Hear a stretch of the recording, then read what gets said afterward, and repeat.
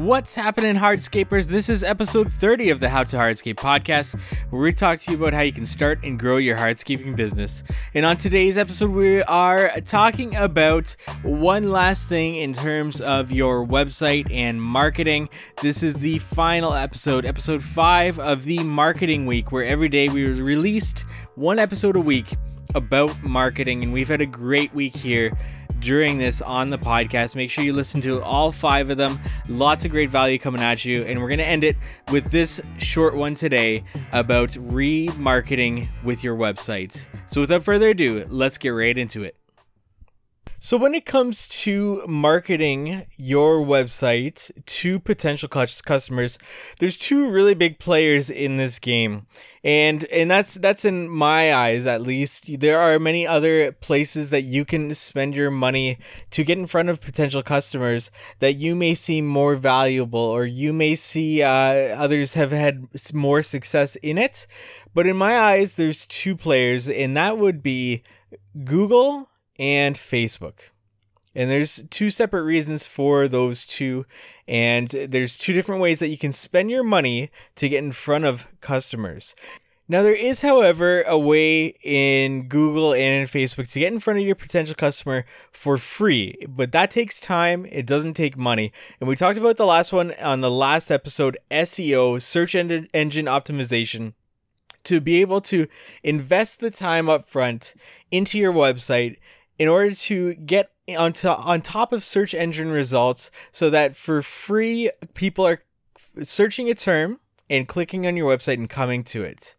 Now with Google AdWords, you can get on the very top of Google search engine results, but you are paying for it, and everybody knows when they type in Google that those first 1 to 3 are actually ads. So they're not quite as valuable as the ones that are showing up underneath them, because generally those using search engines already know that those first few are going to be ads, and they may just scroll past them, whereas some people will see them and see that, you know, the keyword that they searched in there is in the title, and that's perfect for them, so they'll click right on it. Google AdWords is a pretty valuable tool if you cannot wait for your search engine optimization to kick in. Again, that takes a long time, at least 6 months, for any changes on your website to be recognized and to be placed on the top of those search engine results. If that search engine like Google sees that you are a good fit on that first page. If you can't wait for that and you want to spend some money to get on top of those results, then Google AdWords is your best bet. Now, the other choice is Facebook, and everybody should have a Facebook business page, and everybody should be investing time into that Facebook business page to be able to attract customers and to be able to attract reviews, and getting your existing customers or old customers on that, to like that page, to share what you have posted, you know, for you to provide valuable information to those customers in order to attract more people to that business page. Now, it gets a little bit more tricky when it comes to Facebook, but Facebook has an awesome ad platform tool as well. And there's a little bit of a difference between Facebook's ad platform and Google's ad platform when it comes to purchasing space to get in front of your customers. We're going to start with Facebook. Facebook has an extremely powerful ad platform. You're able to target a specific audience, a demographic, and to get in front of them. Now, when it comes to choosing that specific demographic, you need to decide their age range. What is your typical customer that's coming into your business, that's contacting you? What age range are they in? And you're going to set that. Obviously, it's not going to be 18 and below. Your age range is going to be, somewhere where you see the most amount of people coming to your website or coming to your business and contacting you. What is that age range? And you're going to set that when you create a Facebook ad. A very big thing is making sure that you're setting the city that you are servicing. You can even set it as a postal code. You can get very targeted with Facebook ads. It's pretty incredible. You can even get into interests. What do you think your audience that you're targeting is interested in? And we're gonna bring on an ads expert to get all into this different stuff that you can target to get in front of your audience. But for now, I'm gonna say this: if you're spending money on Facebook ads, it's cheaper than Google ads, but you are spending money to disrupt or disturb somebody in their Facebook feed. So just because your ad is showing up in their feed doesn't mean that they want to see it. It doesn't mean that they are interested in having some landscaping done. So it's more of a disruptive ad platform in that sense. There is a way around that we're going to talk about later on, and that comes with remarketing. But right now we're just talking about online marketing using these platforms. That's Facebook. And then it comes into creating that Facebook ad. What is it going to look like, and what images are going to be placed in there? And you should be testing. You should have multiple ads going at once and seeing which one's performing better than the others, depending on the copy, the words that you're putting into it, the images that you're putting into it, switching those out. A lot of great tools and tactics that you can use in terms that we'll be covering in the future in the podcast. But for now, let's move on to Google AdWords, which you can do very similar things in terms of targeting. The difference between Google AdWords and Facebook is that Google AdWords is typically going to be more expensive depending on the competition for that keyword, but you are targeting a specific audience that is looking for that specific keyword. So you are not being disruptive, not per se, but you are actually showing up for a very, very relevant term, something that the potential customer is searching for, and you are hoping to get in front of that customer. So it's a bit less disruptive, and it's a little bit more valuable for you, but it's going to cost you a bit more money. Now, this is very specific to SEO, as we talked about in the last episode. SEO does the same thing, except it's free. It just takes more of your time or an upfront investment into you to be able to get on that top page of Google. But in the Google AdWords case, you are just spending that money every time you want to get to the top page in that top result. You're just spending that money upfront to be able to get in front of those customers. Now, the main reason I wanted to have this podcast episode is to talk about this next thing, and that is remarketing. That is actually getting in front of somebody that has already shown interest in your website, in your business. So typically online marketing, when you're creating an ad and you're sending it out there, again, Facebook ads, you're being disruptive. You're just interrupting their newsfeed. And in Google ads, you're getting to the top of search engine results, but people know it's an ad.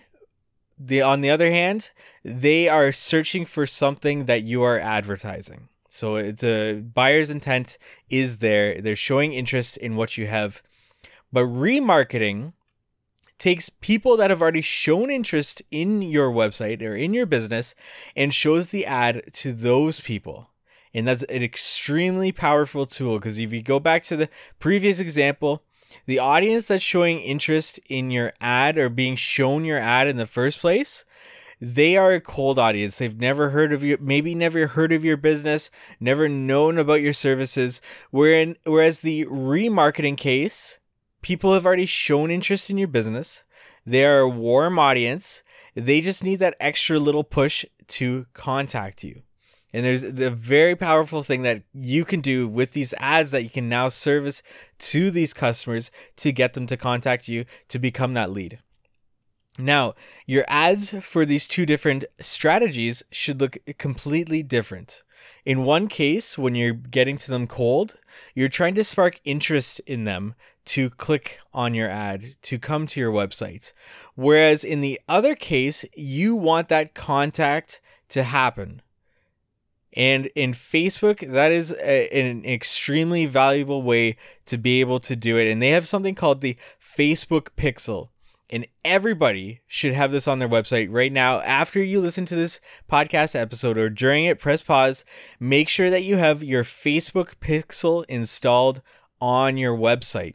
It's a little snippet of code that just gets added into your WordPress website or whatever website. If you need to contact whoever manages your website, make sure that that Facebook Pixel is in your website, and the sooner the better. Because what that Facebook Pixel does, everybody that comes onto your website, it adds a cookie onto that browser.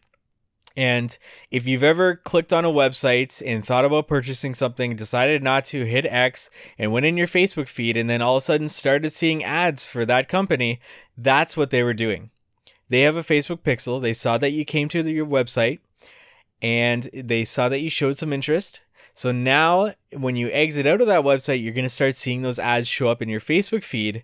And that's to get you to click on it and to finish your purchase or to contact them or whatever it may be. You can do the exact same thing.